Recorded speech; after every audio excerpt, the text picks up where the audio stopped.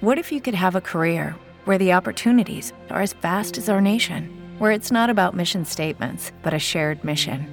At U.S. Customs and Border Protection, we go beyond to protect more than borders. From ship to shore, air to ground, cities to local communities, CBP agents and officers are keeping people safe.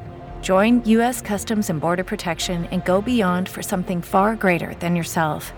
Learn more at cbp.gov/careers.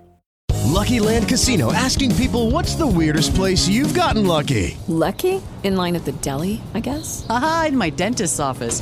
More than once, actually. Do I have to say? Yes, you do. In the car before my kids' PTA meeting. Really? Yes. Excuse me, what's the weirdest place you've gotten lucky? I never win and tell. Well, there you have it. You can get lucky anywhere, playing at LuckyLandSlots.com. Play for free right now. Are you feeling lucky? No purchase necessary. Void where prohibited by law. 18+. Terms and conditions apply. See website for details.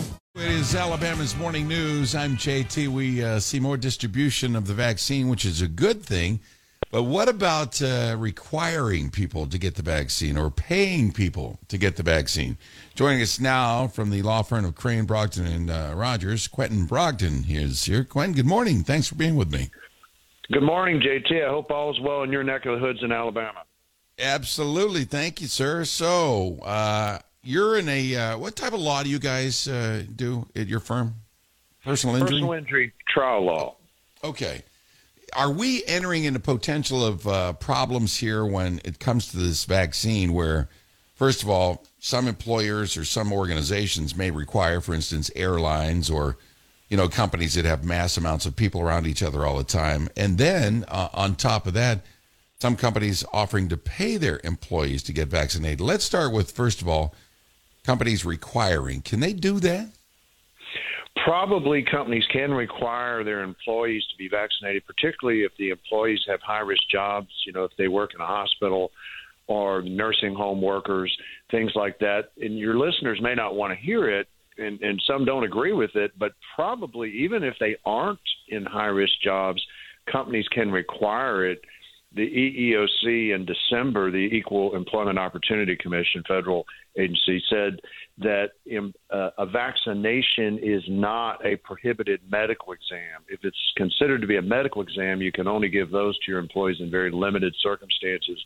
But the EEOC says a vaccination is not that. So probably employers can require it, but it's best if they can incentivize their employees. Amazon is paying, I think, $40 per dose, so up to $80. So it's always better to incentivize if you can do that. All right, well, let's talk about influenza vaccines, for instance. Not all businesses require that. We know people die from the flu every year.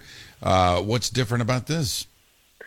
Well, under the OSHA regulations, employers have a general duty to provide a safe workplace. And during this pandemic, because of the nature of how contagious this is and how deadly it is, it's much more deadly than regular influenza, for instance. Employers are being given a lot more leeway by the federal government and state governments to infringe. Basically, it's an infringement on the employee's rights, but it's a balancing test. And so it's just the nature of the harm and the risk is greater. So that's why. That's the short answer. Yeah, and private companies, I guess, have the right to set up standards for their business and their employees, and condition of employment is X, Y, and Z. You can choose to go work somewhere else.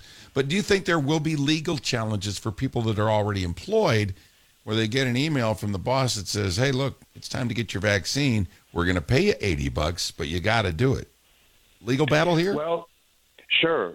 Employers don't have unlimited power in this area. Under a federal law called Title VII, they have to make reasonable accommodations for employees' sincerely held religious beliefs.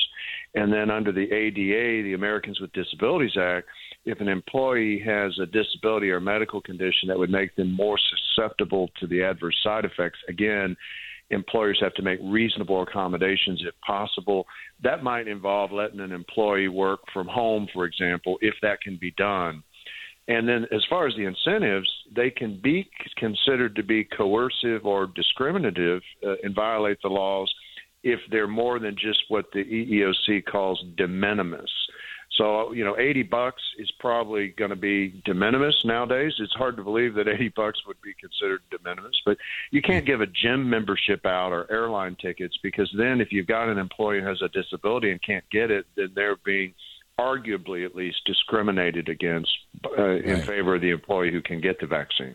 Well, let's talk about the flip side of this. For instance, an employee that works for an organization where they're around the public a lot, but yet the government or the guidelines of that particular state says, well, you don't qualify. For instance, employees at the big box stores that constantly see people coming through those doors, and that's their job, to be around massive amounts of people, but they're also not considered front line, so they have to meet the requirements, let's say, of the age. Do you anticipate seeing employees filing suit against municipalities to say, look, or employers to make the vaccine a little bit more available, because that's their job to be out there, but yet not considered front line? I guess in theory that could occur, JT, but the reality is there's a shortage of doses. Not everybody who wants it can get it right now. A lot of people are saying they don't want it. With any kind of medicine, even with aspirin, there are going to be adverse side effects. We say aspirin's available at every drugstore without a prescription, even though we know to a certainty a certain number of people are going to die each year from adverse reactions to aspirin. So it's a balancing test again. The health benefits of the vaccine outweigh it, and the governments, including the local municipalities, are having to make decisions on who gets it first. Right. So getting into a courtroom and challenging that, I don't see that going very far, because we're all kind of in this boat together. There isn't enough vaccine quick enough for everybody. Well, I'll tell you what, I don't need $80 to get that vaccine. I'll do it for a double cheeseburger. So bring it on. All right. Well, I appreciate you, Quentin. Thank you so much. Some good points on this. With Lucky Land Slots, you can get lucky just about anywhere. Dearly beloved, we are gathered here today to... Has anyone seen the bride and groom? Sorry, we're here. We were getting lucky in the limo and we lost track of time. No, Lucky Land Casino, with cash prizes that add up quicker than a guest registry. In that case, I pronounce you lucky. Play for free at LuckyLandSlots.com. Daily bonuses are waiting. No purchase necessary. Void where prohibited by law. 18+. Terms and conditions apply. See website for details.